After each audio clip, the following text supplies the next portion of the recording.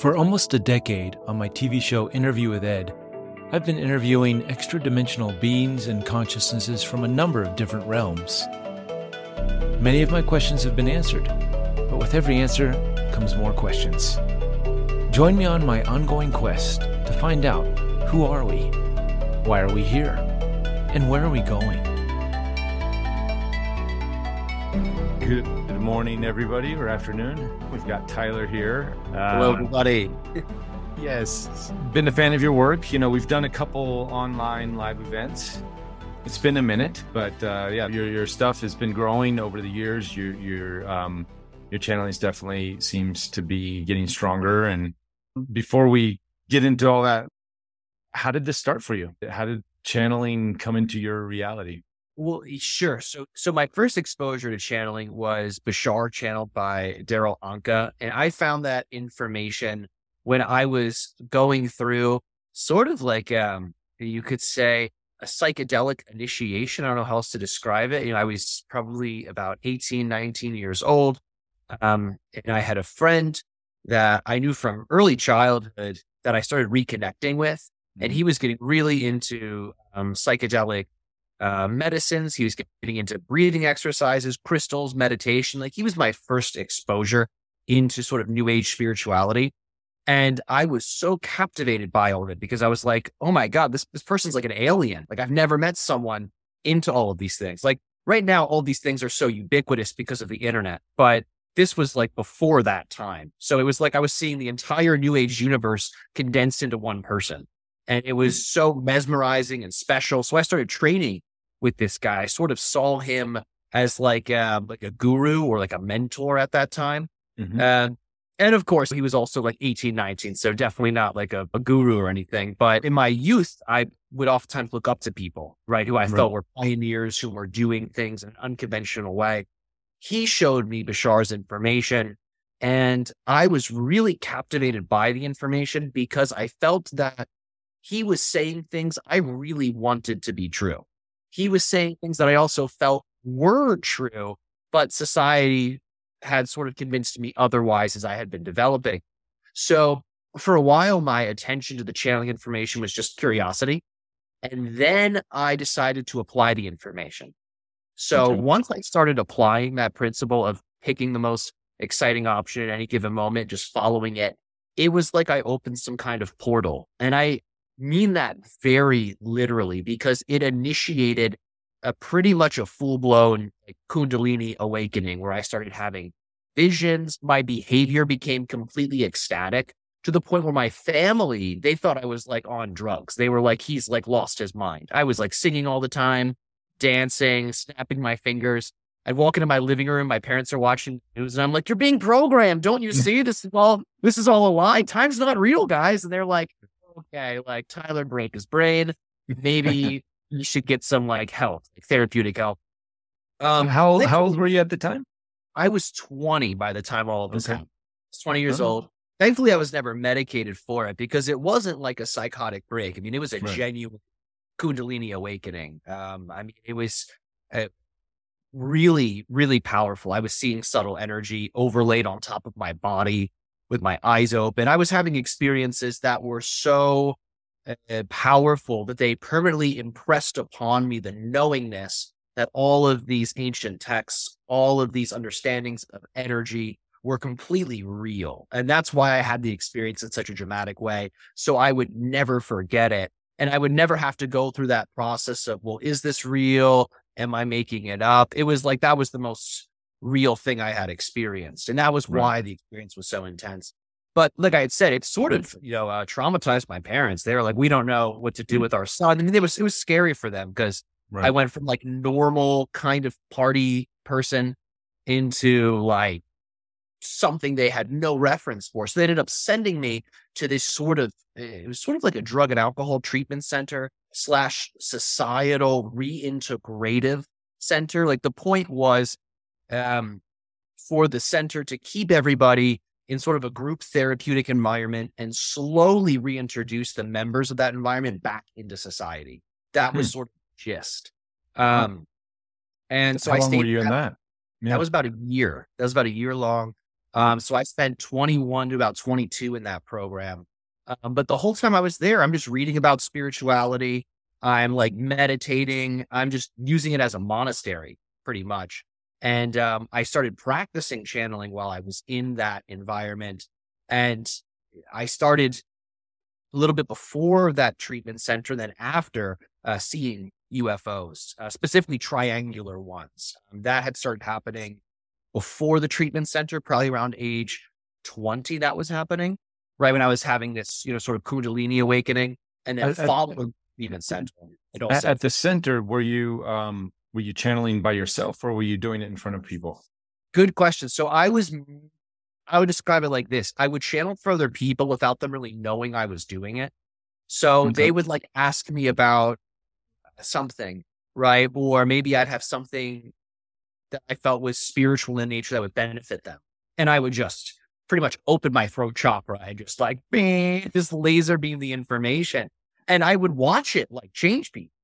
Like I was watching people who were like drug addicts, right? They were like injecting drugs. And it's crazy because they're all young guys too. Like no one's older than 30 there, but these are like really ardent, like young adults. And I'm watching this information like blow their mind and like fill them with wonder. And I'm like, and that's when I knew there was something magical about the words I was saying. It wasn't just normal words.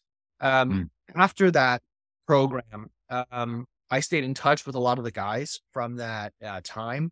And that's when I started formally training in channeling, and I started channeling for them. I even taught one of them how to do it, and he made an accurate prediction, like his first time, which was very crazy. It wasn't a very beautiful prediction, unfortunately. It was a very tragic one, but it did come to pass. But the point being is experiences, in this sort of, you could say, beginning stage of the channeling that were successful, where just like that psychedelic awakening, I knew, right, this was like a real thing. They were so substantial that it erased this sort of skepticism or that questioning mind saying, is this real or am I making it up? I mean, it was like all of that got obliterated pretty quickly, which I'm very fortunate, to be able to have experienced that. Because many people, they go their whole lives sort of one foot physical reality, one foot in the energetic world, wondering which one's actually the real one, but it's always both in a certain way. Yeah, especially at a young age to be able to really dive into those concepts and have those understandings at that age. It sounds quite powerful. And one of the things you had mentioned, let me pull up my notes here. You had mentioned testing the information, and I guess that's one way you were testing it. How long did it take you to get results of following your excitement, no expectations or insistence to the outcome and the playbook, so to say? How long did it take for you to before you started seeing results? Within a week of doing that, that's when I got shipped off pretty much to another state, right? That's when I went to the treatment center. So about a week applying that, literally everything in my life changed. Wow. That's what I meant when I said it sort of opened up this portal. Like literally I left a reality I thought I was going to be in for a long time. I never thought I'd leave my home state until I was much older. But within a week of applying that, I mean, it literally shifted me out of that experience that was living in Delaware at the time. I also initiated that open-eyed psychedelic vision as well, where I got to see all of the energy channels coursing throughout my body. I could see entities within my space. I mean, it was like full blown, like probably what people would compare to DMT like vision. And that was within a week of doing this. And that was without substances, without DMT? Yeah, that was without DMT. Yeah, that was without psychedelics. No psychedelics involved in that state at all. It was like purely, it was a very powerful night. So the night involved pretty much me meditating outside during a thunderstorm that had like many powerful connections to it, where before that thunderstorm came, I was in a car with my friend. We saw this like fly right in front of the car. It was just fair. There was a lot of things that just started happening that felt very symbolic, if that makes sense, that felt very significant. And when I was meditating in this thunderstorm, this voice was just like, walk like you're in slow motion, as still as you can, go into your room, and just sit in meditation on your bed. So I followed the instructions and walked up to my room, sat in the bed, and started just having closed-eyed visions. I was seeing all types of things. I mean, it was some of it sounds, insane to say, right? Some of the things I had seen or some of the things I feel I had done in that state. But once I opened my eyes, I realized the psychic vision wasn't just internal, it was also like projecting all around me. So that's when I looked down at my body and I could see the acupuncture meridians, right? The nadis in yoga. Yeah. I could see like light and dark orbs moving throughout my body. I could see like strange beings in my room. I don't even know what I would describe them as. They looked almost like those Asian guardian animals. They sort of look like dogs, if that makes sense. Dogs and lions put together. Yeah. Sometimes they're in front of temples and they'll be seated like a dog, right? With their hand or paw on one of those flower life spheres. I saw essentially one of those in my space. I had never seen that type of, thing really before. At least not in that way. So anyway, that was all within about a week of following the formula, following the formula. Sounds work. like an initiation time for you at that time. Oh, yeah. Did the experiences say to do any practice particular, like with breath work? I know you're a practitioner in Chinese medicine and other Asian modalities, acupuncture and whatnot. Did that experience get you on that path, or were you already kind of going on that path? Yes, I had a sort of this from a young age interest in Eastern spirituality. I remember as a child being really into cartoons where the characters were meditating, right? Where we're working with chi. From a young age, that was something I was very much attracted to.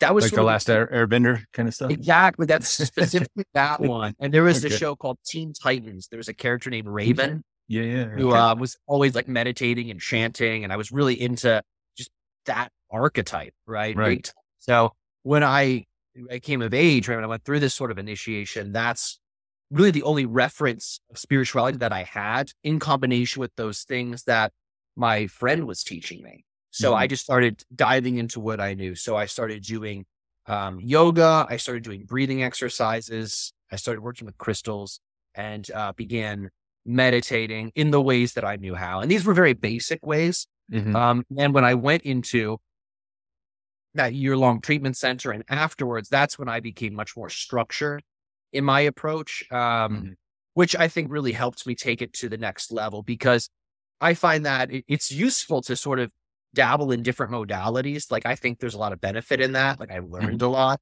but I have found most of my spiritual progress came from working with esoteric systems as a whole, right? Sort of seeing each level of the system as a step.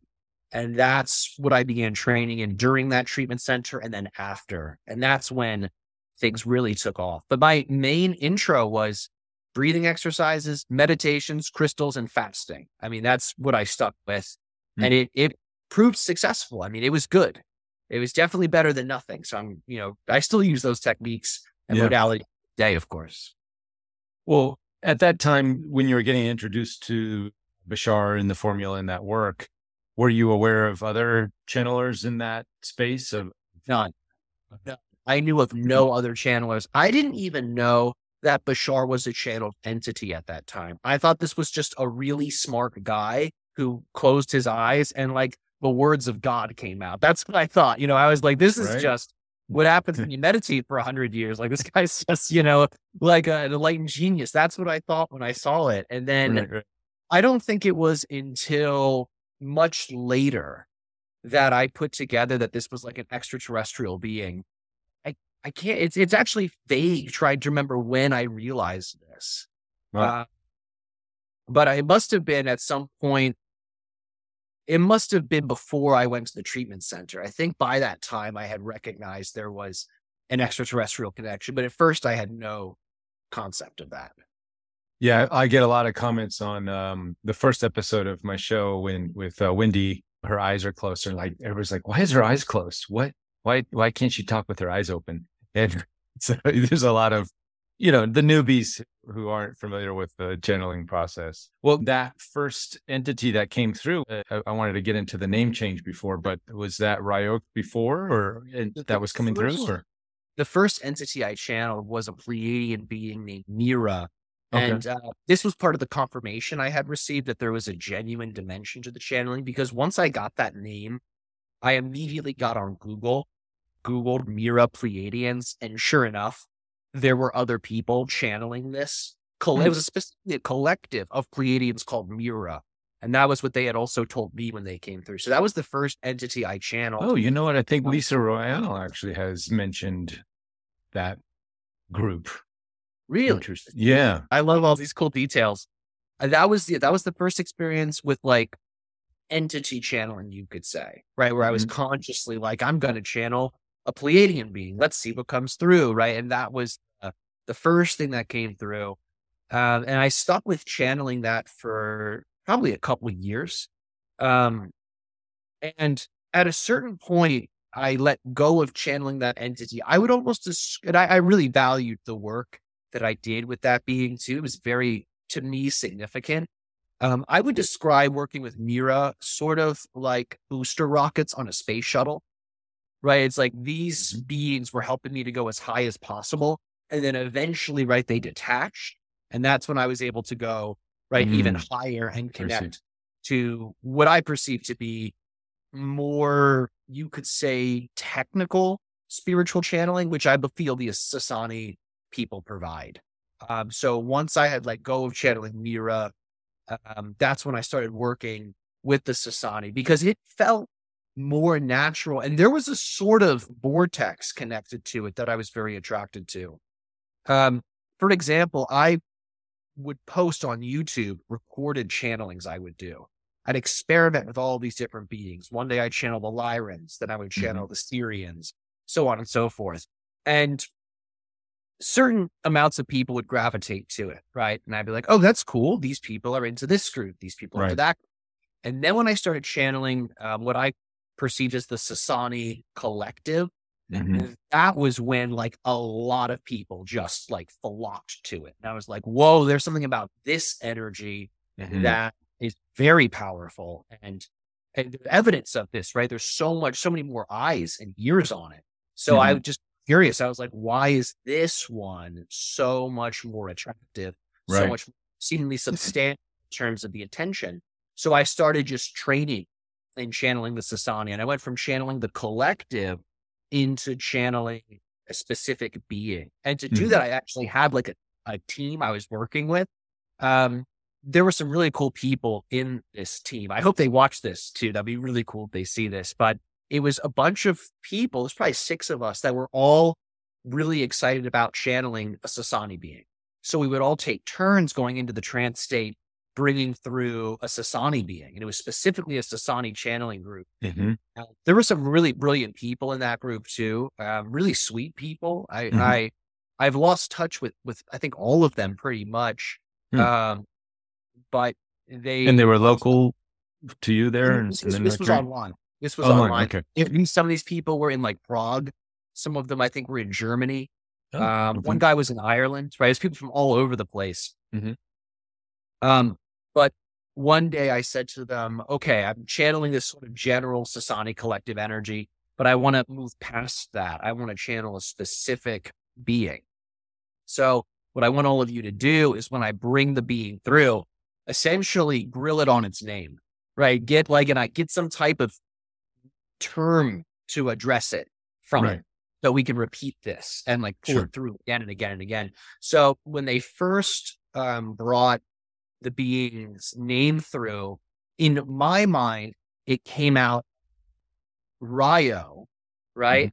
But at the time, I thought it was too, I feel like I filtered it, if that makes sense, right? Because I was still, like, that was the first time I feel like I had taken channeling to that level. So there was a part of me that was nervous. So when the name first came through, it was Ryok /Ryo. There was this K there. And for a while, I felt like this name's working, right? I'm using this name, the being's coming through. But I started to question, was that actually the being's name, or did I kind of warp it a little bit in Hmm. this, sort of biased attempt just to get a name, right? Did my yearning for a Sure. name warp the Yeah. name?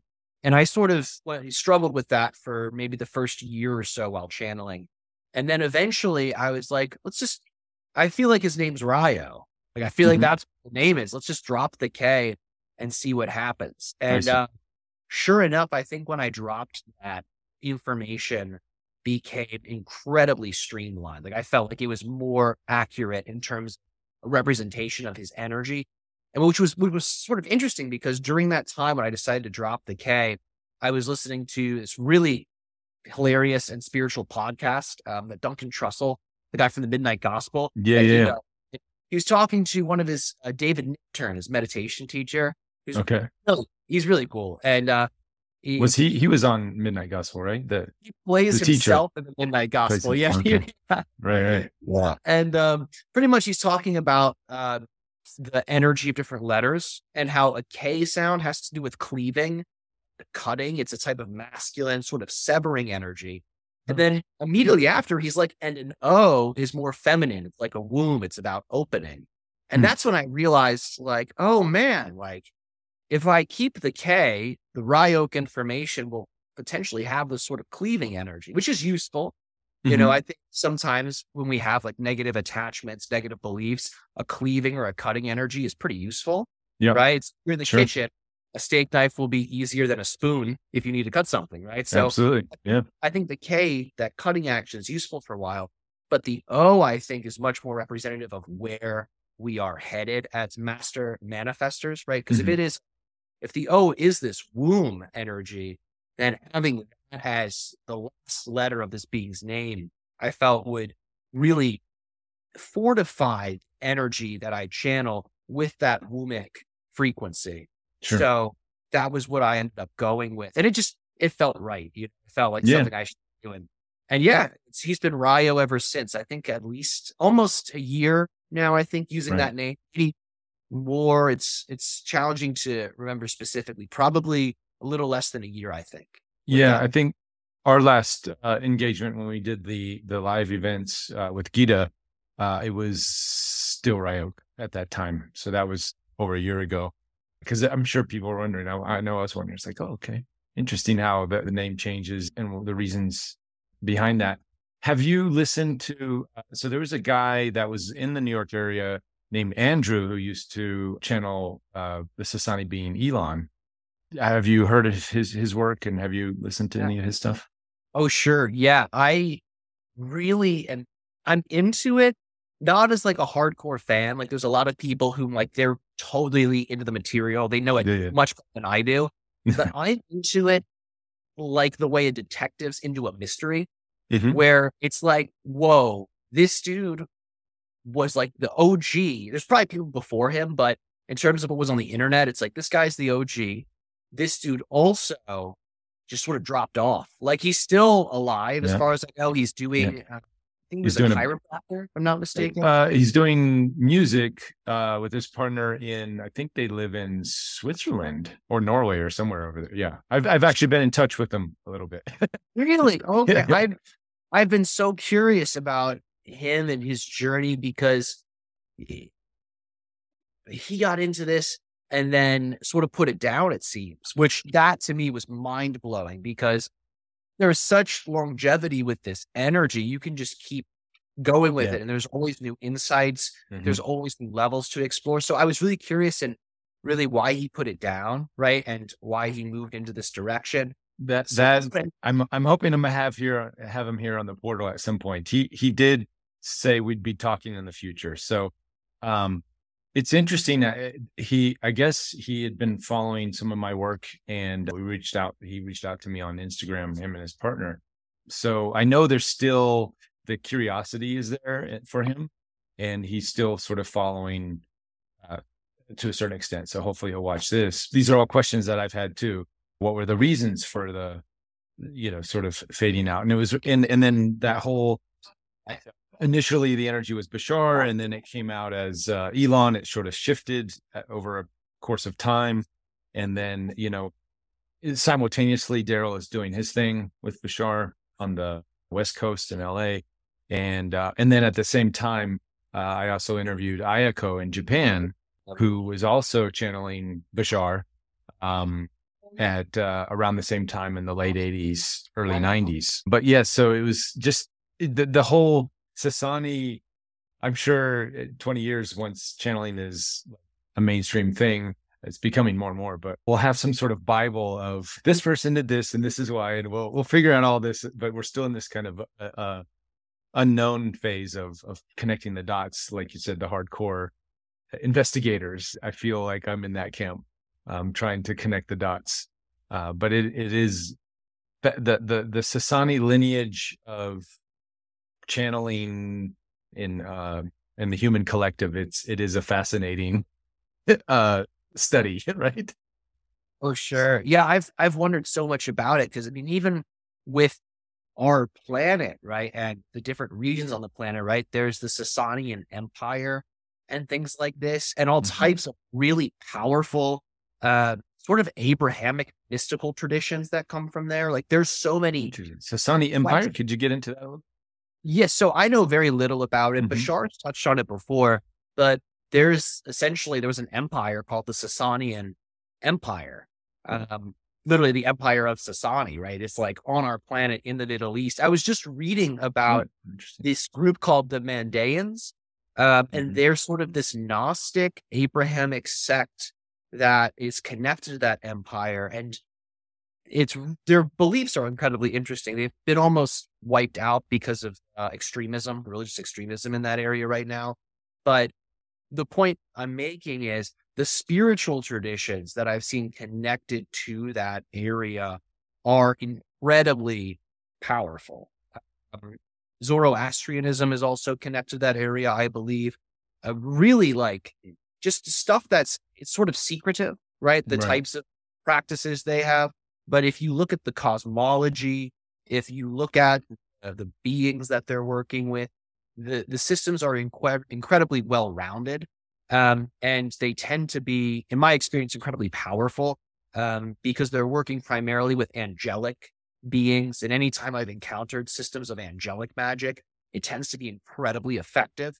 So the reason I'm making this point is things I've seen coming out of the area where the Sasanian Empire existed seem to be incredibly potent things.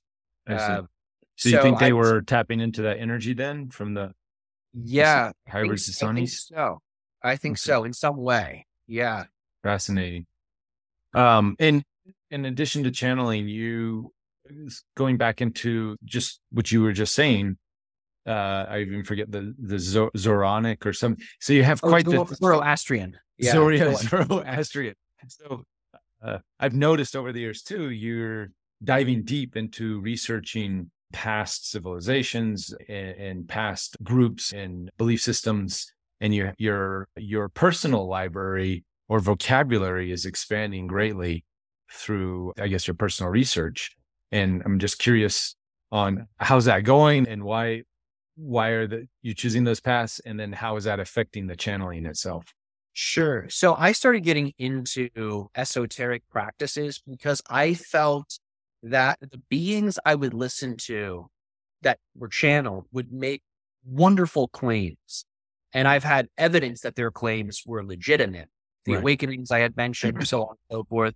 However, I also felt that it almost, to me, seemed like these beings were talking about life from a higher vantage point. Sure. Yet on Earth, it's like most people don't have that vantage point. Most people feel somewhat disconnected from it, or they have some type of relationship to it, but it's sort of wishy-washy. They're like, sometimes I feel connected, sometimes I don't. Sometimes I'm getting the messages, sometimes I don't. And I just wasn't satisfied with that. I felt like that relationship with spirituality to me didn't feel substantial. It felt sort of like it felt flimsy, if that made sense. This sort of sense of, well, I believe in this. I've had some experiences, but I don't really know how to recreate it. Right? I didn't like that. It didn't feel good to me. So I got into the esotericism specifically so I would be permanently immersed in that spiritual reality in an unwavering manner. I wanted the spirit world, in a sense, to be just as real, if not more real, in the physical world. I wanted that to be sort of my life mission. And it's continuously proving successful. These things work. They've survived up until this point for a reason, right? Humanity wouldn't have kept them if they were, just nice things that didn't really do much. So I started practicing Taoism, Taoist mystical arts, working with different teachers. I'm very much influenced by the works of Montauk Chia. That's lineage that I'm connected to. So I've trained in their lineage. I'm certified to teach many of the practices in it. I've worked significantly with Damien Eccles, who teaches ceremonial high magic. This is Kabbalistic magic, working with archangels and the Kabbalistic tree of life to essentially awaken one's consciousness. I've spent a little bit of time practicing techniques from the Four Winds Institute as well. There was a teacher I met in Peru who was certified under them, and I trained in some of their energy healing and ritual practices, but it was very brief. That's probably the least, immersed I've been in any of these systems is with the shamanic South American stuff, but it is nevertheless incredibly powerful and potent. And pretty much what I noticed was the more energy I fed into these systems, the quicker my consciousness expanded. Some parts of that journey were like very challenging because as you know, when you're expanding your consciousness, you come up against resistances. And sometimes those resistances can come in all types of forms. Sometimes the resistances are in your external relationships. Sometimes it's in your personal behavior or your mindset. And sometimes the attachments to those resistances can be powerful. So there were like many destructive processes in my life that these systems initiated, but also guided me through. And they've ultimately helped me to really, know myself in a pretty unwavering way. And so is it safe to say when you start going down some of these rabbit holes to experience more light, you have to shed the dark? So so in order, and then so that just sort of brings a lot of chaos into one's life. Oh, sure. And the other thing too, this is, I like talking about this because it's really fun to me. It's I don't get to talk about this a lot, so I enjoy it. But they increase your magical potency, which means your ability to make things happen. Okay. Your ability to like think about something and call it in, right? It increased that. So you start getting a lot of what you want. You know what I mean? You're like, oh, wow, I wanted to date that girl. And look, here she is. Or, oh, I wanted this experience. And here it is. But then what you realize is when you get most of this stuff, you're like, oh, I didn't actually want that. I just thought I did. What I really was looking for was like this type of feeling, or I was looking for this other type of thing. So it will show you really what you want and what you don't want, what's true for you and what's not true for you. But it doesn't do it in an intellectual way. It does it through direct experience. So you have to live the consequence out. But it will also carry you through it, I've noticed. And sometimes that process would be graceful, right? I would surrender to its guidance, be like, all right, show me the way to navigate through this chaos I've created. Other times I'd be like, I can't trust anything. It's all falling apart. Oh no. And, then it would be kind of like being pulled through the mud, Right. So the beauty though in all this is once all that purification happens, which is a constant thing, right? Purifications are always happening. Just like we have to shower every day. We have to energetically purify ourselves each day. But once most of that muck and grime and, negativity has been transformed, then there's this really nice evenness that begins to manifest where you're still experiencing bliss, you're still experiencing negativity, but you're not really attached to either of them. They're both just interesting, right? One feels ecstatic. One might not feel that great, but they don't move you to the point of feeling like there's a problem or there's this thing you need to hoard because there's only so much of it, right? It sort of reduces or eliminates that I need to chase this thing or I need to push that thing away mentality. And what we're left with is an ability to sculpt your reality using energy in whatever way you want and an enhanced psychic perception to be able to navigate the challenges of your life with ease, grace, and manifestational power so you can shift things as needed.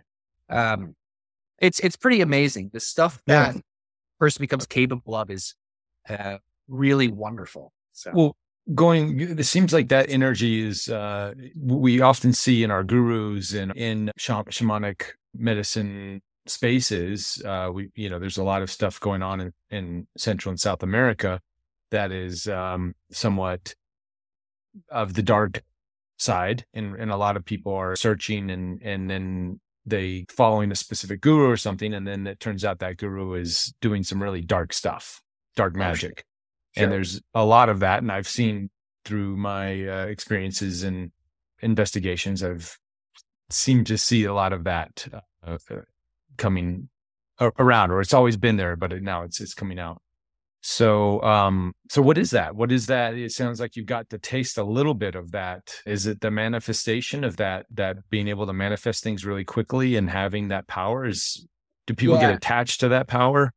Totally. Yeah, that can be a slippery slope. In yoga, and I've seen this mainly in Buddhism, they talk about these magical powers as siddhis. That's the word they use. And what they say is siddhis. Siddhi. Siddhi. Okay. It's pretty much, I believe it's Sanskrit. It's a Sanskrit term for psychic or magical power.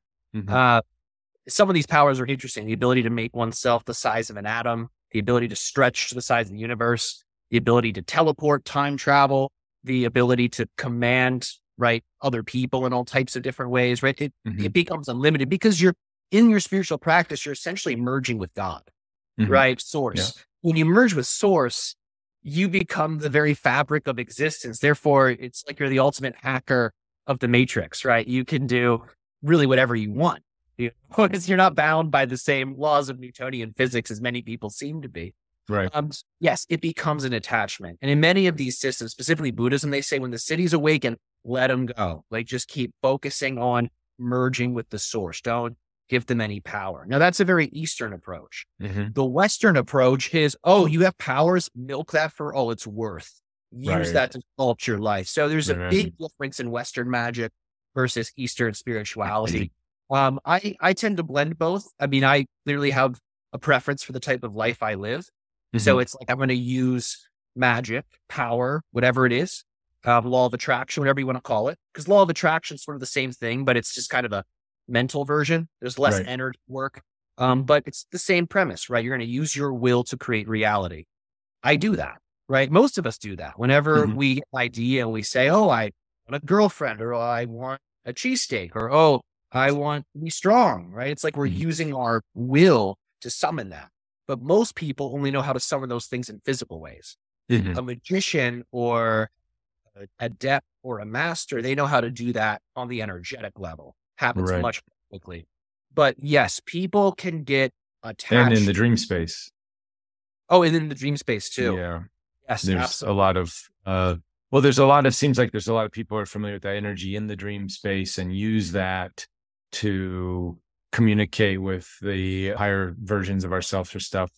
And I've heard a lot of dark manipulations that happen in the dream space. So we have to be aware of, I think, when we're dreaming. Next week, we're going to get into dreaming. So just kind of planting those seeds right now. But fascinating. And it sounds very much like, Jedi powers, the dark force and then the force, right? It's exactly that. Yeah. And I always tell people, if you're going to do magic, right, if you're going to use these cities, practice gray magic, right? Honestly, I think that's the best approach, because white magic. Gray magic. So white magic would be completely about just merging with the source, using all of your magical ability to commune with God, whatever you want to call it, right? And just create infinite, blessing, right? Okay. Black magic is seen as using energetic power to satisfy one's selfishness, right? Sure. So that might be using magic to hurt somebody, but that might also be using magic to make a business deal go your way. Right. It's like you're using magic to get outcomes for the little self.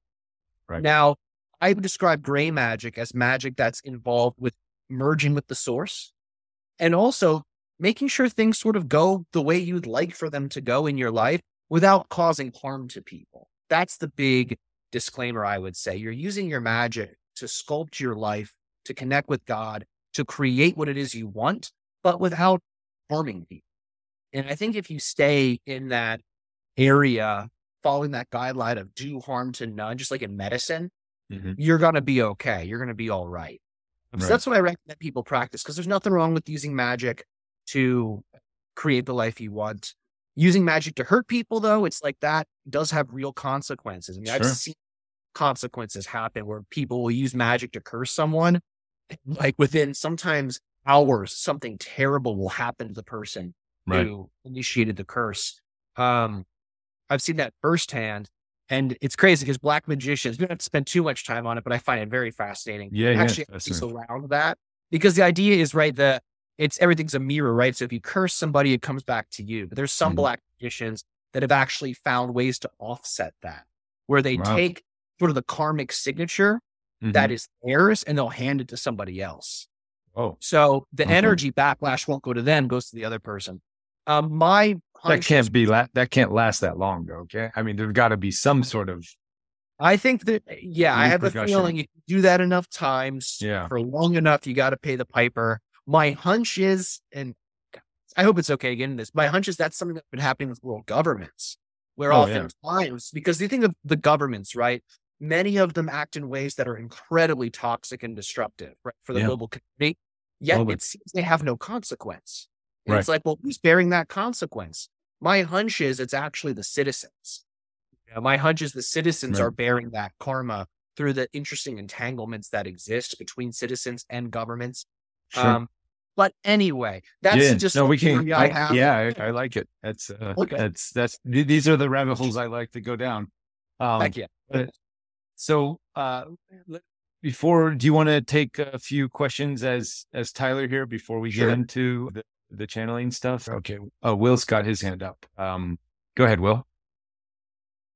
Hey guys, how's it going? Hey, Will. How's it Hey, going? thanks for this. Really loving hearing you talk, Ruben. Thanks for putting this together. So my question is kind of personal. So I'm taking everything you're saying and really relating to that part about being dragged through the mud. I kind of feel like that's been happening to me, and I've been outrunning it and outrunning it and outrunning it, and it just won't turn.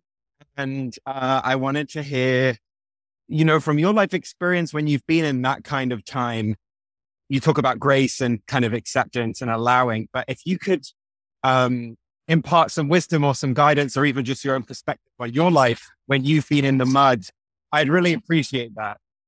Yeah, great question. Thank you for sharing that.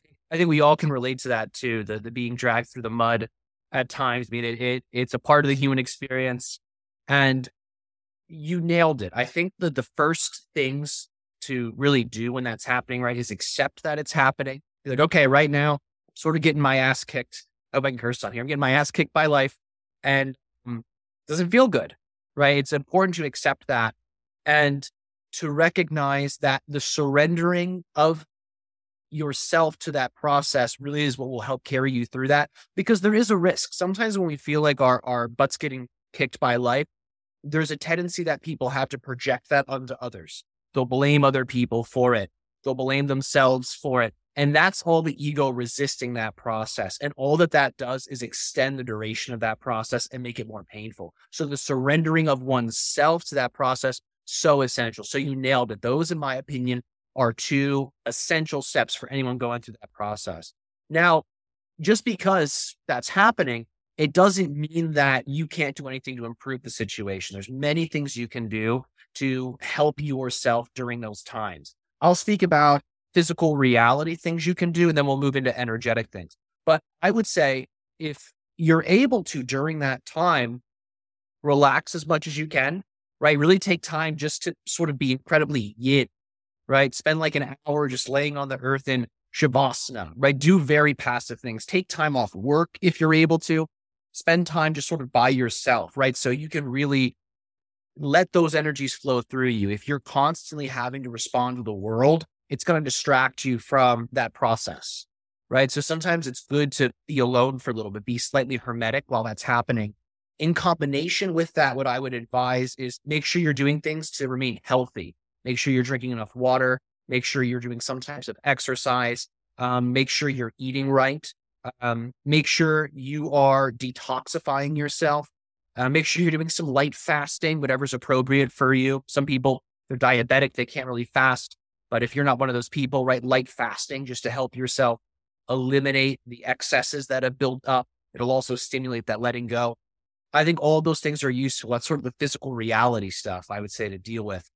The second thing I would say is begin some type of spiritual practice, some type of spiritual training. Now, there's a lot of Eastern techniques that are very popular. And I think for people that have a lot of Eastern past lives, right, the Eastern spirituality is very useful. For people in the West, I think it can work well for using Eastern techniques, but I find Western techniques, Western high magic can be useful. And I would say just begin training some type of basic technique that can purify your consciousness and help you to maintain balance. Develop some type of energetic ability that can allow for you to detox negativity and call good energy in. That might sound general, but that's because, this is sort of a quick question we have to do. I normally train people and I'll give people two main practices. The first practice is the Taoist inner smile and the 6 healing sounds. These are the two techniques I normally teach people practice. You can find them on YouTube. There's books on them. So those will help you during these times. And then for people that are more Western minded and they need something very powerful, not subtle, but like potent and powerful, I normally teach people what's called the Lesser Banishing Ritual of the Pentagram. It's a big name, I know, but it's abbreviated as the LBRP. These techniques, if done consistently, at least twice a day, will shift the energy trajectory and they'll do it pretty quickly. So those would be the things I would recommend. And the final thing I'll say, sometimes I forget this because we live in a digital age, where we can kind of, never have to leave our apartments, right? We can order everything, but make sure you're staying connected to the people that you love, the people that you care about. Make sure you keep that sense of community, strong during those times, because when we know we're not alone, it is easier to go through our processes, and when we put others first, I know it might sound strange, but when we put others first during our times of suffering, it can alleviate our suffering, right? When you choose just to be loving to someone else, right, without expecting anything in return, this can sometimes instantly transform the energies that you're dealing with. Sometimes when we're suffering, we want the other person to be like an ear for us, take all of my suffering, listen to my problems. But that really just, drives most people away, right? Unless they're like a Buddha and they can just absorb your suffering and convert it. Most people get overwhelmed by it. So what I would say is keep the people you're close to close. But when you're with them, focus really on them. Focus on bringing them up as best you can. And you'll find your own suffering, your own negativity starts to evaporate. So these are the main points I would suggest to focus on to support you. Awesome. Thank you so much. You're very welcome. Thanks, Will. David, you want to ask your question? Evie, we can hop in with your question. Sure. Hey guys, nice to meet you, Tyler. I'm Evie. You talked a lot, or not a lot, but you touched on something that was really interesting to me, which is the Abrahamic religions and the Sasani Empire in the Middle East, which kind of aligns with a theory that says there's like a portal there that's very strong and is kind of the origin of a lot of the conflict that's there. One thing that I've been kind of reading about and going back to like original texts, if I can, like reading translations of the Dead Sea Scrolls and Gnostic documents. Have you come across anything around the Essene prophecies for the end times? Or I guess because it's starting to get a little scary to me. The things that I read, it's starting to look a little interesting. So I wanted to know if you've come across anything. That's a really good question, Evie. Thank you for bringing that up. So I have actually been needing to get into the Essene stuff. That's sort of next on my to-do list for exploring. I have barely touched Essene material. I have only really superficially come across that. But in terms of like, I'm going to sound maybe a little archaic here, but end time prophecies, right, across many world traditions, it seems that right now, that's what we're in. And I don't think that's a bad thing. A lot of people hear that and they're like, oh, great, we're in the end times. It's like, well, yes, the end times are a time of decay, for sure. But look at many of the things in our world, right? There are certain decays that are needed, right? There are certain imbalances our society's produced that need to be corrected, right? Because it's hurting the planet, it's hurting the citizens of the planet, both, humans and animals and plants. So there are certain destructions that are needed. Destruction's not right. Many people are brought up in the tradition that says only life-giving things are good and destructive things are bad. But that is not true, because source is everything. Source is both the angel of life and the grim reaper, right? It's like it can't be one or the other, right? It's both. So the end times are not the end of the world. The end times are not the end of humanity, right? They are the end of the oppressive systems that are hurting the earth. And in that time, that is sometimes described as the Kali Yuga, or the apocalypse, whatever you want to call it. There are times where the common person gets caught up in that decay because of entanglement with these things.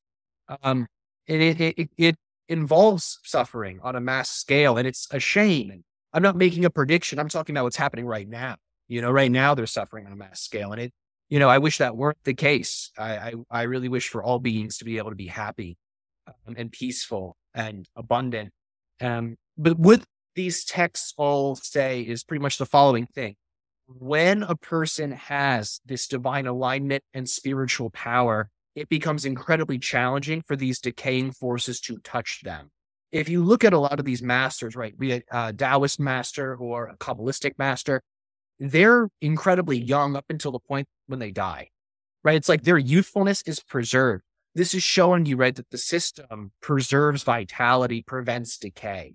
When people align with whatever these practices or systems are, it like protects them from the violences and harms, right, of the world around them. I've experienced that firsthand. I won't give the whole story here, but pretty much I was almost robbed, at gunpoint. And I was just doing these techniques during the robbery, had nothing taken from me, and ended up telling the robber, hey, man, I love you. And he was like, oh, my God, I love you, too. I'm so sorry.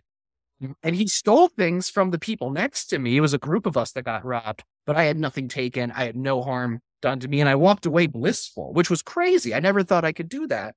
But that was an example, right, of what these practices can do. So if people are aligned with this spirituality, it is a protective mechanism. It doesn't mean that you won't get when the storm comes, but it's like you're in a house when the storm comes. That's what it's like. Maybe the house has like a leaky roof. You get some drops on you. Okay. Not the end of the world. But for most people that don't have this, it's unfortunate, but it's like they're in a storm just totally naked. That's what I have experienced personally with these things. And that's what I think the trajectory will be as we move through these times of change. It won't be all bad, right? Because with every death, there is the birth on the other side of that tunnel. And that is the new earth, the golden age that people talk about. And I firmly believe we will experience many dimensions of that in our lifetime. It will reach its peak, I believe, after our generations, but we will reap its benefits, I believe, prior to that.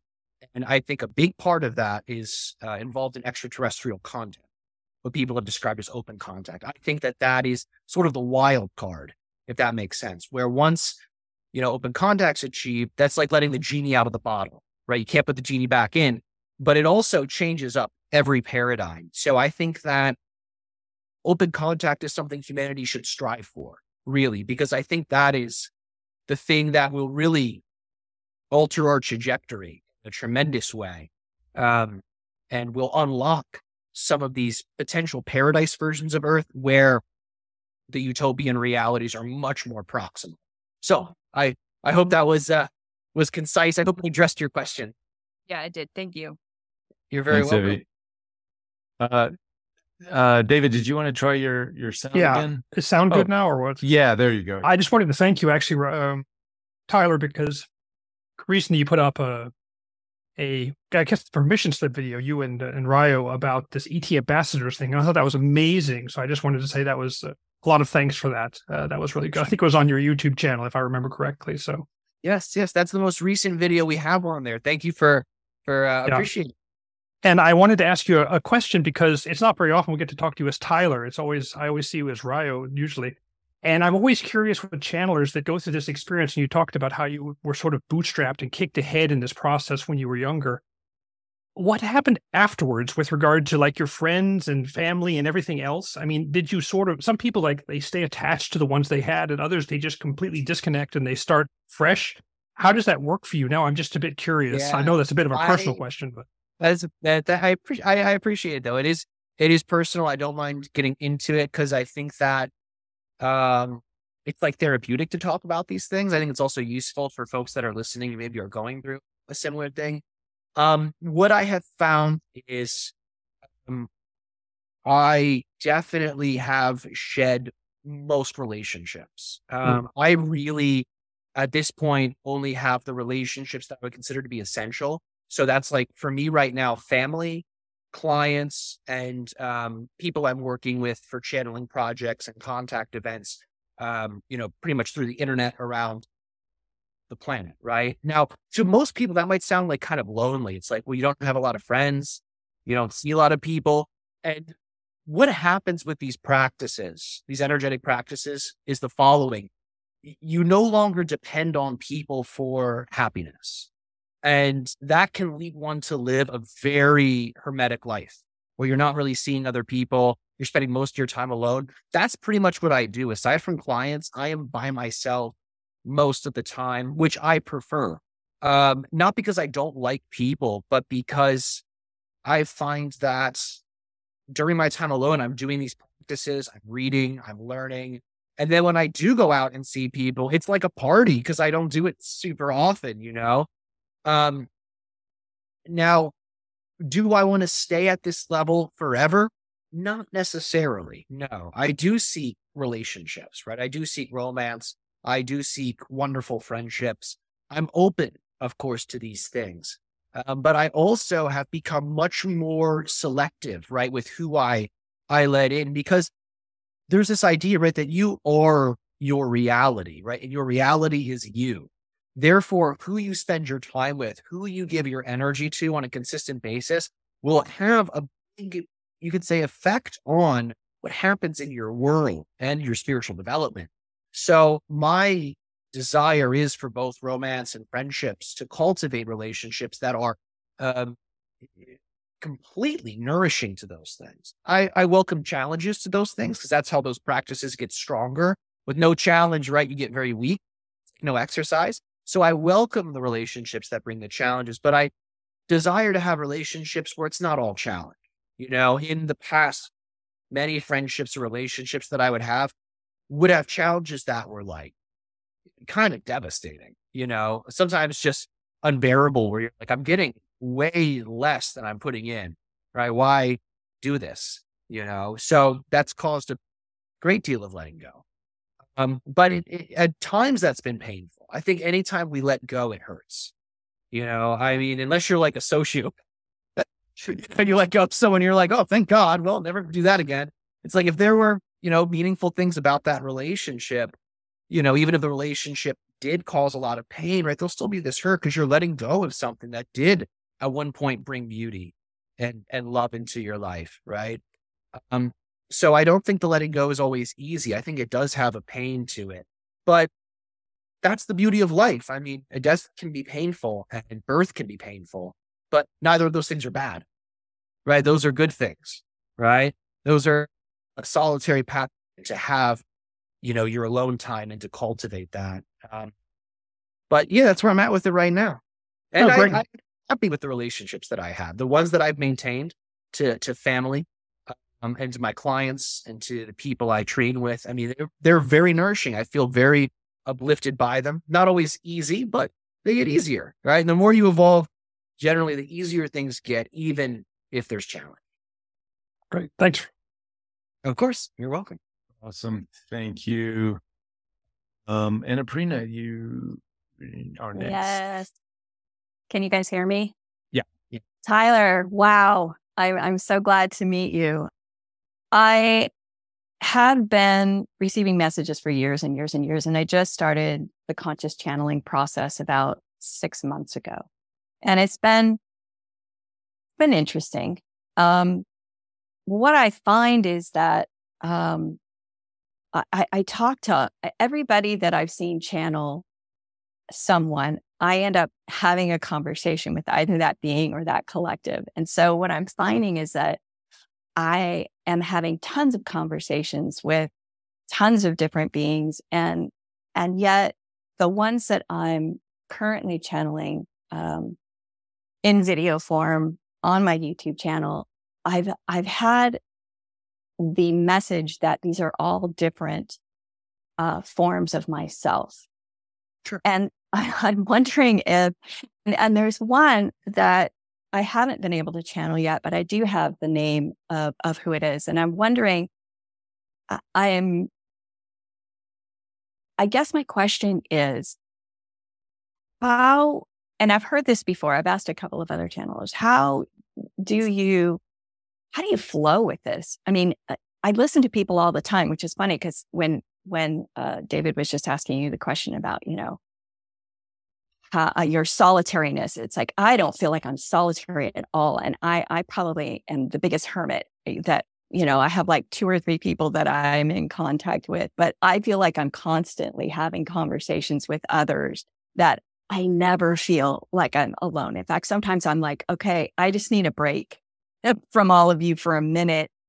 I just need to have some physical human being time. So what is your process for kind of keeping that momentum? Because I'm not necessarily channeling for clients yet. I'm not, I have like 21 subscribers. I'm really just starting this process, and I want to be able to, do this. But I find that, if I'm not doing a video every other day, it's like it takes a while to get into that zone or that sense. The what's really helped actually is the etheric stargate from Prageet and Jules. That's really been sort of it's quicker. But how did you go through that process, or did you even have that issue? It's a great question. Thank you for asking it. And it might sound like a little old school maybe, but in my opinion, the only way to get good at something and to get like masterful at it is to do it every day. If you're not doing it every day, it's not going to grow. If a plant's like not getting nutrition and the sunlight and the moonlight every day, it will die. Our skills are like this. It needs your devotion. You have to become obsessed with it. Like you have to become like totally obsessed with the practice and give yourself to it each day. When I first got serious about channeling, when I wasn't just dabbling, but when I was like, I want to get good at this, I would channel every day, sometimes just by myself. That's what I was going to ask. So how do you do that by yourself? Because I feel like I talk to them all the time, but I'm not speaking. They're not coming through speaking, because it's like, I feel like, what am I going to do? Are you going to go talk to my cat? If there's not interaction, how does that work for you? If there's not interaction with another human asking questions or that can communicate with this being.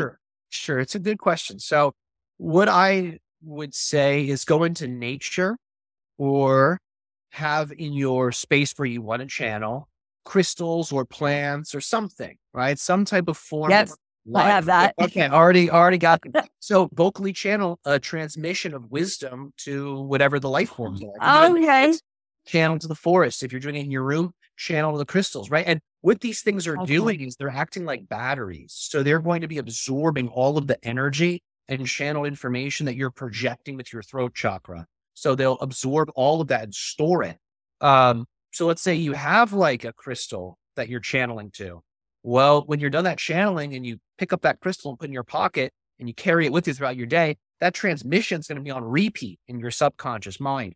If you're doing that to a plant in your home, well, that plant is going to be endlessly generating that transmission, right? In like your living room or whatever room the plant's in. So I would let, non-human living objects be your audience. Animals might be tough because they move, but I would say work with crystals, work with stones.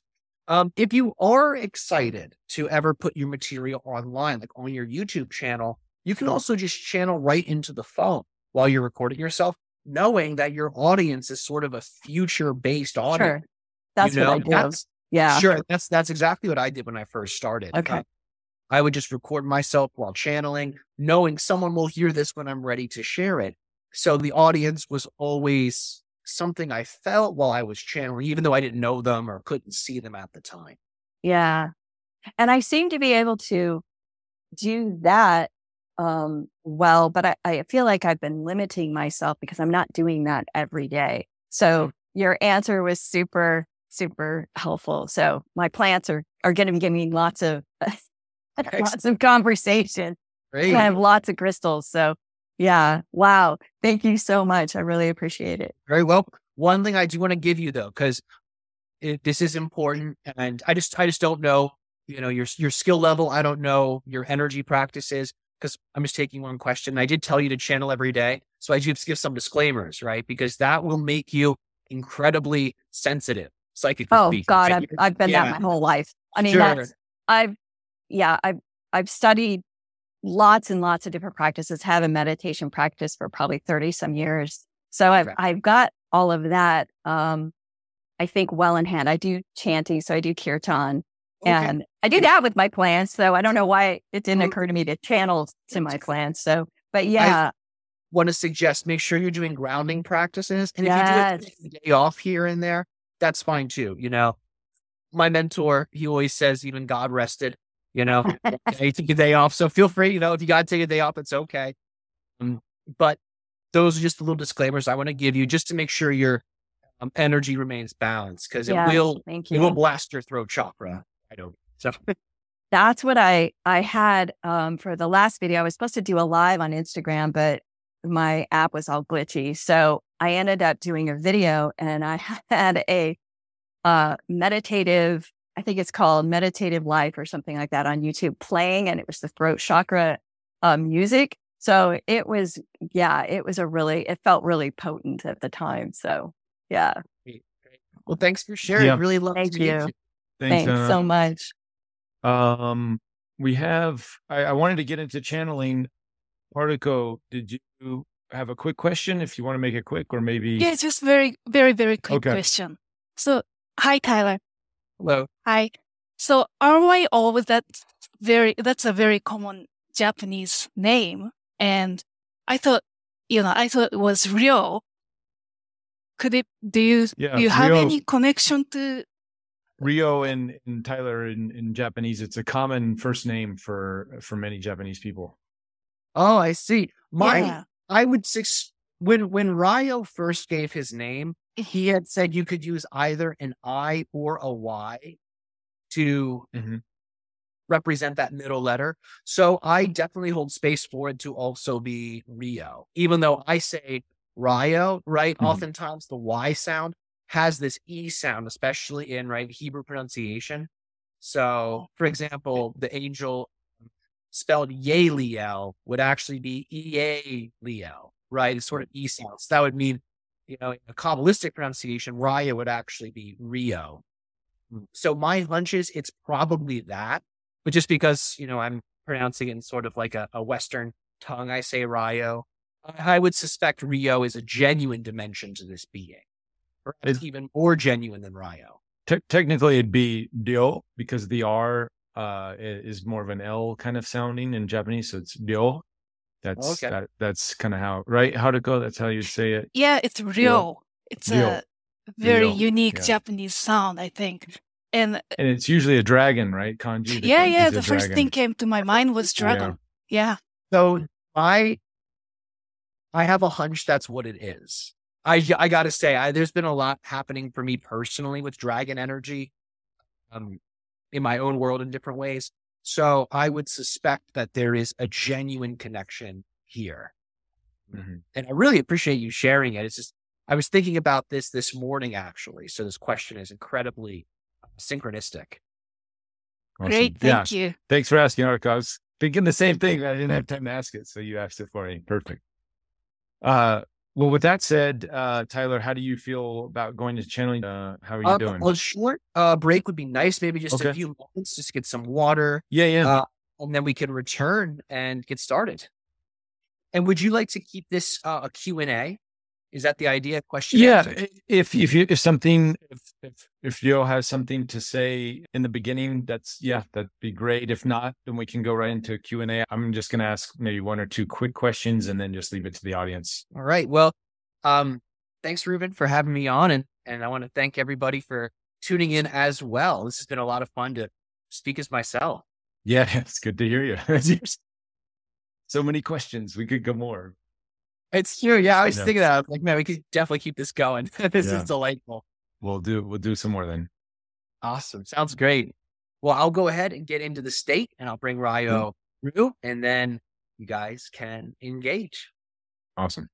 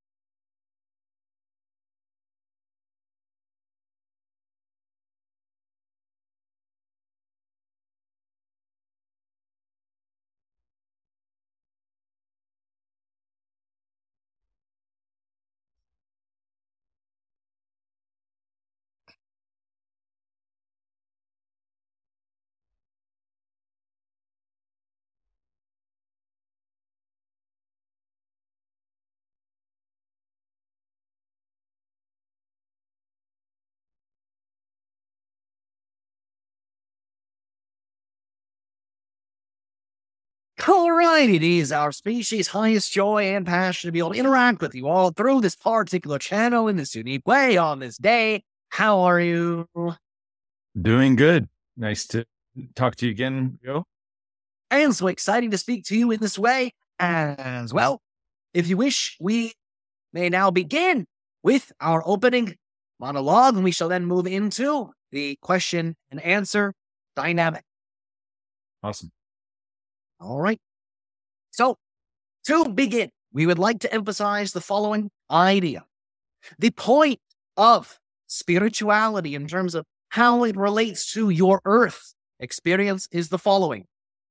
To assist yourselves and all around you in connecting to what you might describe as your fundamental nature, which is that of source. Keep in mind, genuine spiritual practices, genuine spiritual traditions all emphasize this primary theme. The reason we're sharing this with you at this time is because in this age of channeling, in this age of the exploration of consciousness and your multi-dimensionality, there can be many, you could say, interesting ideas, shiny objects, exciting stories that come your way as you explore yourself. However exotic these things may be, it is important to remember the following. That it is your ability to open your heart and feel your connection to source and to assist others in doing the same. That is fundamentally the point. That's the reason for all of this. This is the reason why we are sharing the information that we share. This is the reason that all wisdom teachers are sharing the information that they share. This is how your earth ascends. This is how your society transforms. This is how you ground your spirituality, because without emphasizing this theme, your spirituality can turn into intellectualism, where you may know a great deal of esoteric wisdom. You may understand a great deal of the nuances of the astral plane. But if you are unable to use that knowledge to uplift yourself and others in a positive way, then your knowledge is not necessarily serving you. So it is important to transform knowledge into wisdom. Knowledge is transformed into wisdom through living experience. When you live the information from your heart, then the knowledge is transformed by the spirit of the heart into a living wisdom, into a living water that will nourish you and will nourish all whom come into contact with you. When you do this, when you live from your heart, you draw to you other beings and experiences that are also heart-based. You will then draw to you extraterrestrial relationships that are also heart-based. Keep in mind, you have the phrase on your planet, as above, so below as above. This means that there are infinite varieties of extraterrestrial beings that exist. There are some that are incredibly intellectual, but are not necessarily heart-based. There are some that are incredibly heart-based and are full of wisdom. Keep in mind, open contact is something that you are still, as a species, co-creating. Think of it like this. Open contact is like a cake you're all baking. And right now you are all bringing different ingredients to the kitchen to bake this cake. You're programming, in other words, what open contact, what extraterrestrial contact will be, what it will represent, and how it will transform your world. So when you bring your heart, your love, your wisdom, and the unity of your people to the portal that is open contact, you can rest assured that that is what you will receive in return, that it will uplift your planet, that it will uplift your world, that it will transform your institutions, it will transform your technologies, it will transform your philosophies, it will transform your religions, it will transform everything about your Earth. Because happening side by side, paralleling extraterrestrial contact will be the collective merging with your species' higher self, with your species' higher mind. We'll talk about it like this. As you merge with your higher self, you become like higher selves. And in many ways, what you perceive as a benevolent extraterrestrial being is sort of like a higher self in somewhat of a literal way, in that many of them are higher dimensional. And in terms of how you interpret our craft landing, you see us landing from above onto the surface of your planet. So in all of these ways, we extraterrestrial beings really are, you could say, living representations of your higher self. So as you become the higher self, you become like us. Therefore, you draw us, you draw our worlds, you draw our craft towards the surface of your planet. In terms of a symbol you can all focus upon to awaken the higher self, what we would advise is, in terms of your Earth, pay attention to the core of your planet. Think of the core of your planet as an Earth octave of your sun, of soul. In that way, the astral level of your planet's core is that of an astral star. There is a direct telepathic energetic link between the sun of your solar system and the core of your planet. Many souls, when they come to Earth, will travel through the solar gateway, which is in the center of your sun, and will then project into the center of Earth, where they access the living memory, the living Akashic record of the Earth spirit that you call Gaia. And from here, they will travel using the ley line network to different families, whom will then become their physical families when they incarnate. So you have passed through your sun. You have already passed through the center of your Earth. Your soul is familiar with these places already. Tune in to the soul memories that exist within you. Reawaken them, revivify them, so that they may serve you in the physical reality just as they served you in the spirit reality. For the higher octave, as we have said, of your Earth's core, which is in many ways your earthen higher self, is soul, is the sun. The higher self of the sun, in that way, is what you would describe as your star Sirius, the dog star. This is, in many ways, the higher spirit of Earth. These are the forces we would recommend meditating upon. Ask these forces to awaken your heart. Ask these forces to assist you in transforming knowledge into wisdom. And they will serve you unconditionally. They are here to serve you. They are here to aid you in these processes. And what you'll find is your spirituality will be a living spirituality, not a philosophical or intellectual spiritual reality. It will become something that you cannot unsee. It will become something that you cannot undo. It will become the cosmo-erotic glue that links you to all beings, to all forms of life.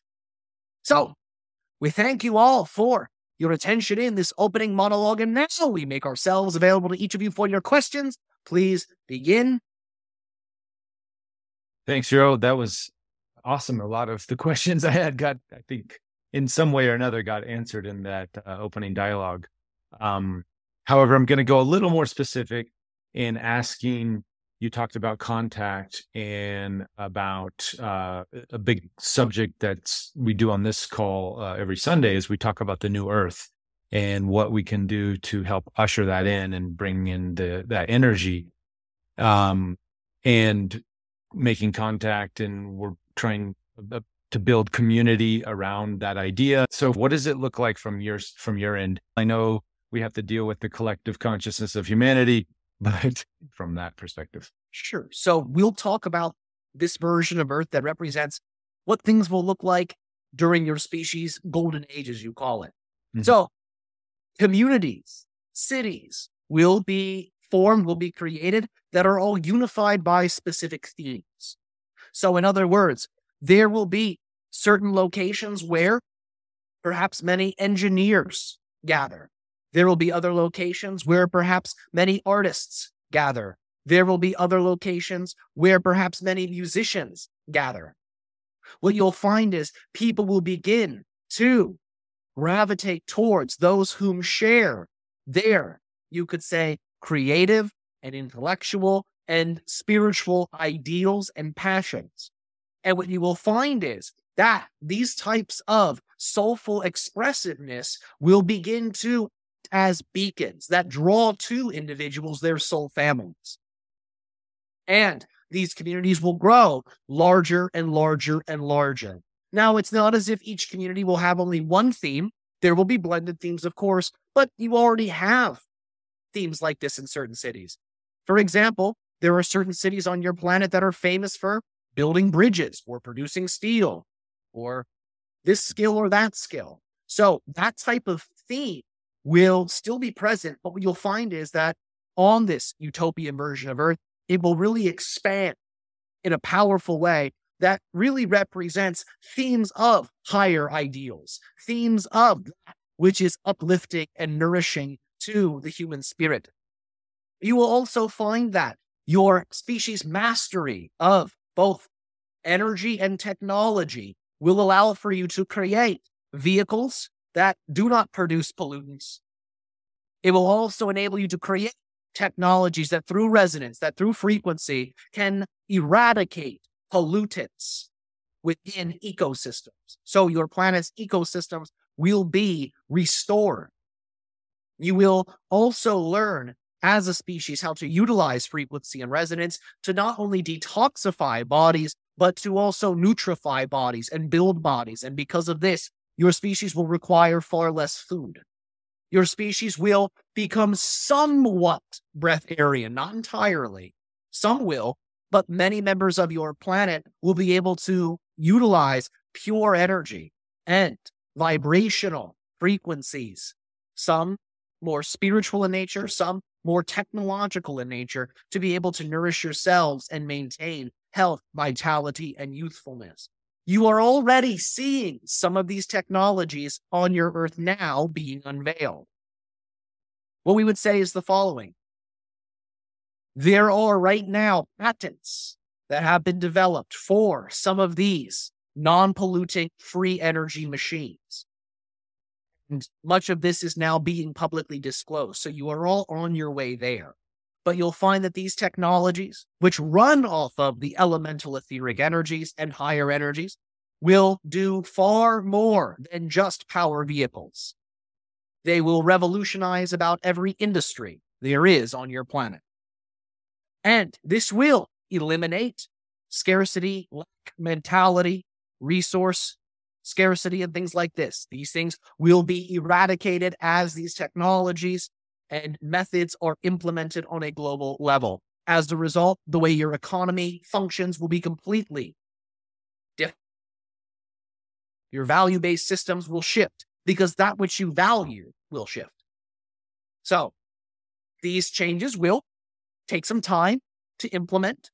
You can't necessarily change overnight in a complete way. If you did, it would perhaps be traumatic for certain people. So your collective consciousness that you mentioned earlier, your Earth human collective consciousness, prefers a slow and steady process of transformation rather than everything all at once. So these things will likely be slowly implemented. There's much more we could say about this. Sure. And we'll table some of that for now, but we'll give you a little hint. It involves being able to travel to other worlds. When we say other worlds, we don't necessarily mean planets exclusively. We're also referring to what you might consider to be alternate dimensions. So your species will reach a point where that is also possible, and there will actually be trade, communication, and commerce shared between the alternate parallel reality versions of Earth that also possess the same technology. So you have a lot to look forward to. Yes. Exciting. Well, I'll leave it at that for now. Paul has his hand up. You want to ask your question? Thank you. Yeah, I was wondering if you could comment on like sacred geometry or symmetry and how that plays into things. Well, those represent the mathematical proportions that are then utilized by engineers to create some of these technologies. So think of it like this. What you call the Fibonacci sequence, what you talk about as your golden ratio, these two patterns represent nets and funnels that are capable of capturing energies.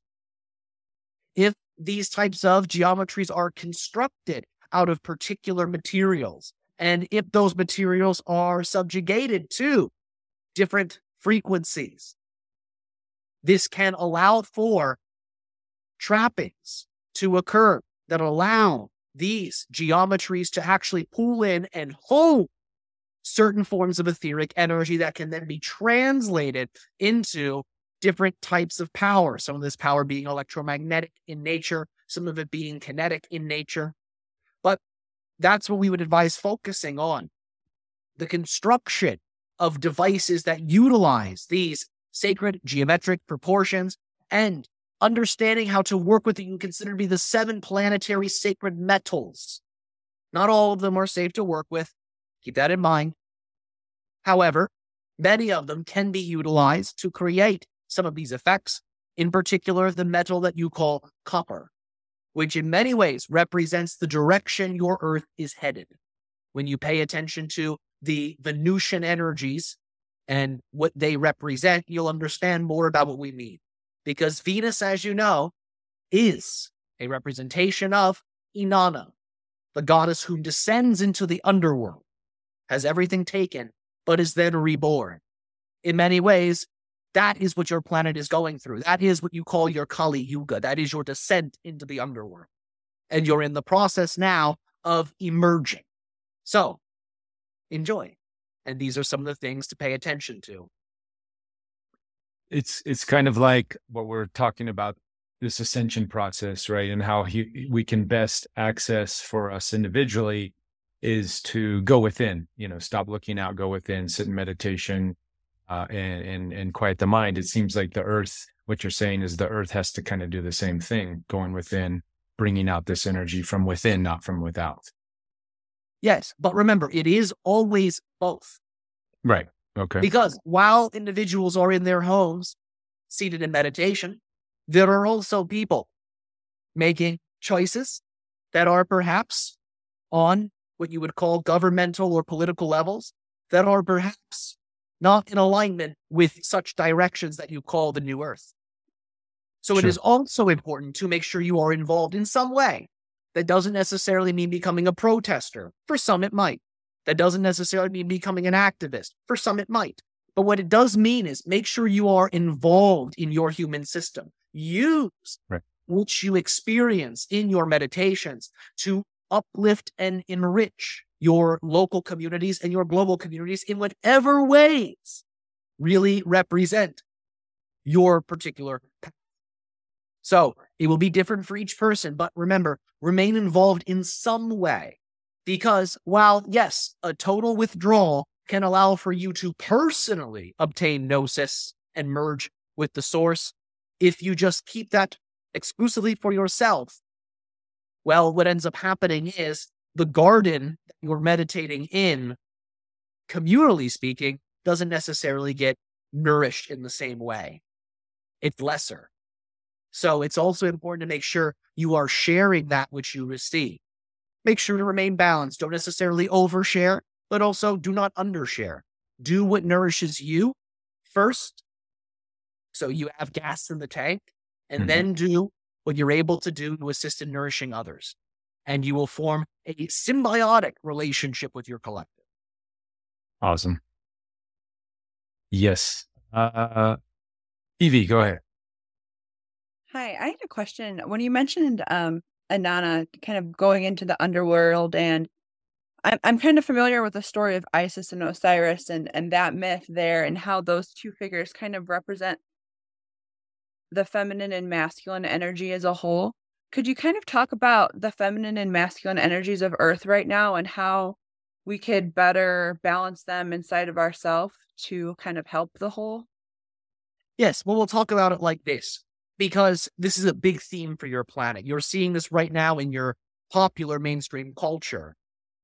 These sort of questions and curiosities and sometimes imbalances with feminine and masculine energy. This is a big theme for your planet right now. So what's important to remember is you all contain masculine and feminine energy, as does every single thing within existence. Now, when we say masculine, feminine, we're not referring to reproductive organs in terms of identifying masculine or feminine. We are referring to energetic polarity, energetic charge. So to really simplify this, think of what you would call yin and yang.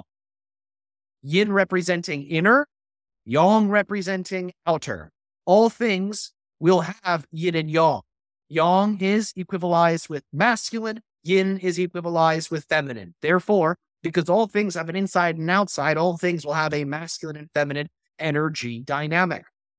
So when a person is, let's just say, excessively yin, this person may perhaps be incredibly shy. They may be resistant to taking action in their life. Perhaps they have an imbalance with consumptiveness, taking things in some way. Perhaps they're undereating or perhaps they are overeating. All of these examples that we are sharing represent, in general, imbalances with the yin force, the yin power. If someone has a yang imbalance, they may be incapable of really reflecting upon their lives and their beliefs. They may be constantly distracting themselves with external stimuli. They may feel incredibly driven to climb to the top of certain organizations or programs that they're involved with. They may find themselves to be in intense competition with those around them, seeking to conquer the physical reality in some way, be that socially or economically or politically or what have you. So as you can see, imbalances with yin and yang, masculine and feminine, will occur regardless of what biological or identified gender someone is. So what is important here is to learn how to recalibrate and balance your relationship with the inner and outer reality to get these yin and yang dimensions of yourselves to work together as a team. For example, how can the yang self serve the yin self? How can the yin self serve the yang self? How can the yin and yang reunite and copulate, link with one another, thus allowing for yin and yang, the two, to return to the one that dreamt them in the first place? That reunion of the one is what you would consider to be the first stage in enlightenment, in one's awakening. And as that reunion with the one is stabilized, the enlightenment deepens, the awakening deepens, and can turn to a second stage, potentially a third stage or even a fourth stage, depending on how dedicated one is to really marrying, unifying the forces within them. So that is what we would say about how to balance masculine and feminine energies, get the inner and outer selves to work like a team. In a sense, make love with yourself. Does that make sense? Yes, that was beautiful. And that ending there really brought it back to the mythology that we see it as above, so below. So thank you so much. You're very welcome. Anna Brina, go ahead. Hi, Ryo. It's really, really nice to speak with you, and thanks so much for coming. I had a question about I do a lot of remote energy work these days. I've been an energy worker for a very long time. And what I've noticed is that I did a violet flame meditation a little while ago. And so I've been working with this small portion that was given to me, and it keeps changing, which I understand. The more that I evolve, the more that it is changing. I guess my question is, where does this come from? This and it's like energy light. Like if I just visualize myself filling up with a certain color, and it's a magenta color. Yes, we know exactly what you're speaking on. Okay. This is the light that is emanated by your North Star. Wow, great. Okay. There's a particular portal here, and this portal will link with whatever star is temporarily your North Star, and these two forces will then exude this magenta violet light down into the stars below, down into your planet.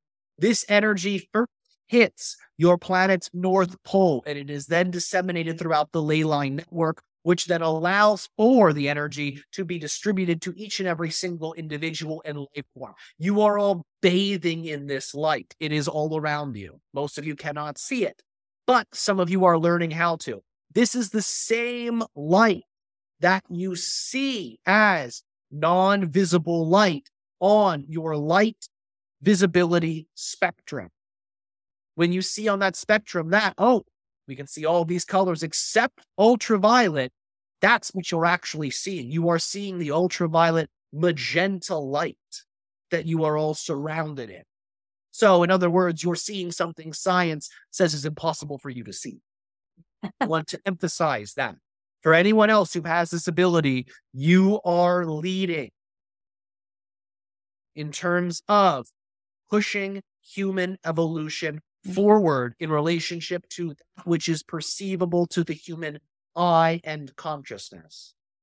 So, at the first stage, you become aware of this light. Some people will also become aware of a sound that accompanies the light, like a high-pitched ringing. Yes. Yes. At a later stage, you will learn how to absorb this into you directly, how to compress it into your body. That's what I've been doing. It's kind of weird, but yeah. At a later stage, you will learn how to transmit it. Send it out? Exactly. That's what I've been doing with experimenting with helping a friend of mine in Pennsylvania in his workplace, and just energetically or visually, encompassing the whole building with this colored light. And it made huge shifts. So it was kind of like I was experimenting with doing this thing, and then he was giving me feedback of how it was affecting the dynamics between him and the other coworkers, and even the people. It was a restaurant. Even the people that were coming, And I guess I just wanted to confirm that I'm actually doing this, even though Yes, you're directing the this web of energy. life. Okay. We mean that it's a web of life. The electromagnetic energy that you call the ultraviolet magenta frequency contains within it all elements, all other colors. It possesses this within it. That was, yeah. So go ahead. When you transmit this, you're transmitting an energy that is capable of doing whatever job you give it to do, because it has all the tools it needs built into it, because all of the other colors, in a sense, are contained within it. Wow. Okay. It's gotten really dark lately, and I was a little nervous about the depth of color that it was. And I didn't feel like it was a darkness necessarily, but the color keeps getting deeper and deeper, like like more and more color. It was a lighter shade of magenta, and now it's just this super, super deep color. Yes. The darker magenta can also work, but if you're desiring the lighter frequency, which in general can be more therapeutic, there are two major keys. Pay attention to your relaxation and your ability to cultivate a loving state. It is the loving energy that draws it in. So if you are perhaps nervous or worried or stressed when you go to do the exercises, this may limit your ability to see the brighter violet. Okay. So spend time in meditation, letting the dark violet light emerge at first. And then as you relax into it and go deeper into yourself, not striving to see it, but just relaxing, going deeper into your core, you'll notice it will begin to shift into a brighter magenta color once more. Awesome. Wow. Thank you so much. And I just like real quick, the color that came up lately that I'm using is actually mercury. And as soon as it showed up, I got a little nervous because, for the physical body, mercury is not optimal. But I've been working with this. It's like that liquid silver color. And yes. Okay. Could you tell me a little bit about that? You're working with the energy of quicksilver, or you're working with actual physical mercury? I'm not quite sure. It just showed up, this liquid silver energy that in your mind's eye. In my mind's eye. Yes, right. yes. Just making sure. Yes. All right. This is a wonderful energy to work with. Yes, this will not harm you. No. This will uplift you, and it will boost the mercurial powers within you, which has to do with communication, claircognizance, spontaneous knowing of things. Okay. And it will also assist you in understanding how to work with energy and how to work with energetic technology. This light can instruct you in all of these ways and more. It is incredibly powerful and is incredibly useful to work with. It can also be put into things. So keep that in mind. Okay. You can put this energy into your technology, into your cell phone if you wish. And you may find that your cell phone, your technologies, your computers may actually run with greater efficacy. They may have longer battery lives. They may have a greater ability to connect to satellite networks and things like this. It will upregulate the efficiency of technology, and it will also boost the logical cognitive dimensions of your own consciousness. So it's a very useful frequency to work with. Thank you so much. That explains so much. I so appreciate it. Thank you. Of course, you're very welcome. Thanks, Anna. So I'm going to squeeze in one last question here before we go.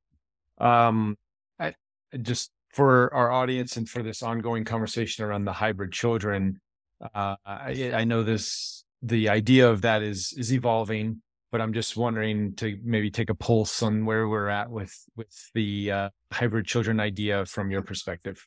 Sure. Well, these are beings of incredible power, and we're not exaggerating here, because they are like you in many ways, and you are all incredibly powerful. And they are also like the Greys and many other species that have genetically been inserted into their genome. So they contain within them many activated cities or powers Their empathy is in many ways increased, thus allowing for them to feel you, to sense you, to know you, even if they are off-world, so to say. They are masters of astral and etheric projection. So many of them are actually with you energetically, even though they are on board craft. In other words, they are able to project themselves into your aura. So when you simply think of them, you will begin to feel them. You will begin to notice them. Their role is to assist you in awakening your heart center, to awaken the inner child, and to merge the inner child with the higher self at the heart. That is their main role. Some of these hybrid children will come to Earth. Some of them are currently on Earth. Some of these hybrid children will go to other worlds, and some of them are currently on other worlds. There's not just one hybridization program, but there are many. The Greys are not the only beings with a hybridization program. There are other species with their own hybridization programs because, well, the situation that the Greys ran into is not unique to the Greys. There are other beings who, because of imbalances, have sort of become sterile, leading to the necessity of some type of hybridization program. So this is a theme that many species have been challenged with. And they all sort of work together to learn from this and to assist species whom are not sterile in being able to avoid the pitfalls that these quote unquote self-sterilized species ran into. So these children are here to help you carve a new path, to pave a new way. The reason many of the hybrid children take on plant names, crystal names, sometimes even geographic locational names, in some instance they'll take on names that are indigenous, is so that you can connect more with the natural way, natural path. So you can assist your people in remembering this. Because if the natural way is abandoned, it can be lost. Remember, there has been a great deal of information on your planet that has been lost. Now, it's not forever lost. It will always resurface because it's not really that it's permanently lost. It's just that it's forgotten and eventually someone remembers. But as your species becomes more and more technological, it is of the highest level of importance that the natural way is remembered and that it is blended with technology so it will be immortalized, forgotten. So keep this in mind. Right now, you are all given the responsibility of learning, retaining, transmitting, and archiving your own relationship to the natural way. So that way it will last forever. It will not be forgotten. And this is one of the major roles the hybrid children are playing with your people. Does that answer sufficiently? Yes. It's just, it's interesting you bring that up at the end because a big part of the hybrid child idea is going into this idea of unnatural evolution.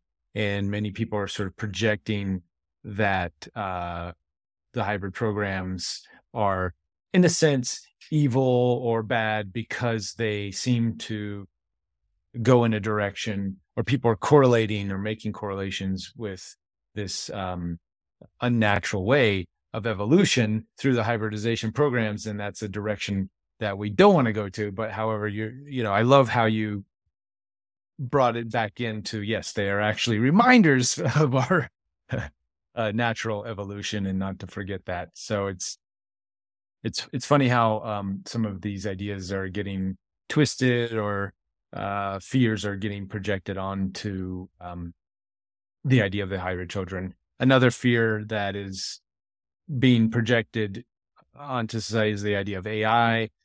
Elon Musk is a character that some people think is an alien from Andromeda or somewhere.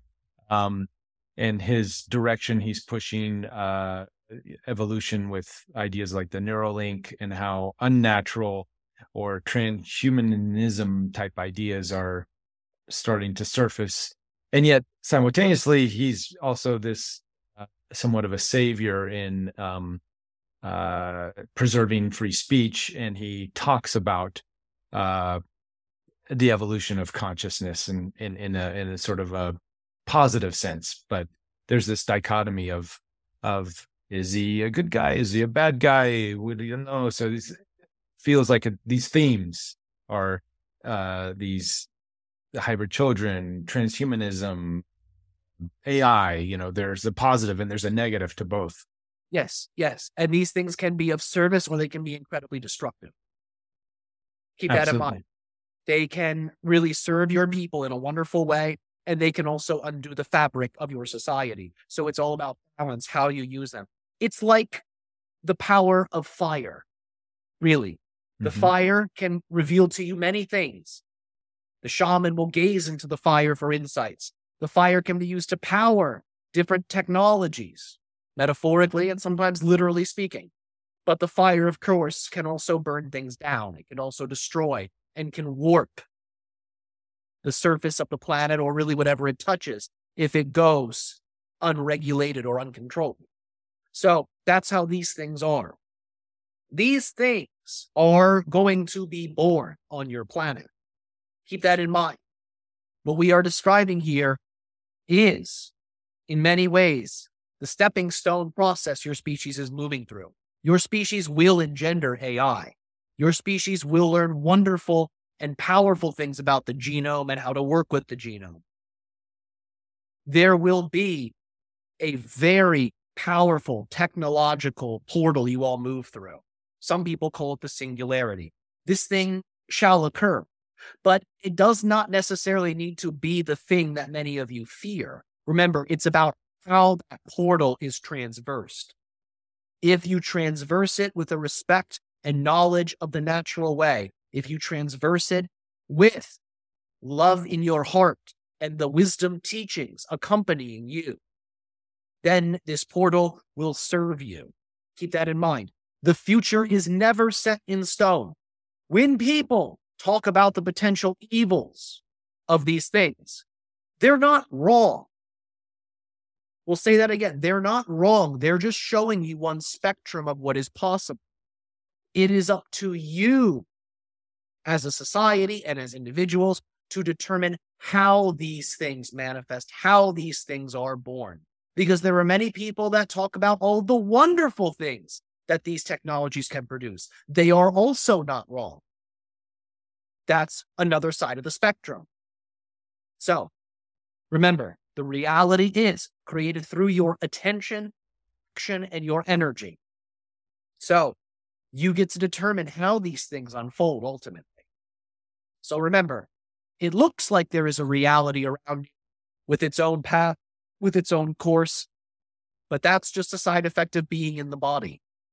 Rather, you are the entire reality and you are the collective consciousness directing it.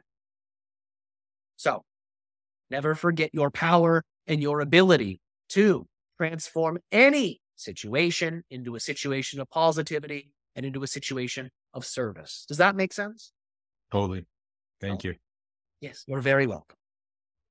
Well, I think time-wise, that was a great ending for, I think, this session. We can bring Tyler back, and thank you, Ryo, for sharing your wisdom and information with our group here on this Sunday. Yes, you're very welcome. On behalf of my entire species, our unconditional love and appreciation to each of you. Thank you for this exciting interaction we have shared together this day. And have fun. Have a blast on your journey. I'll speak to you all again in a new way, new day, in a new version of the now.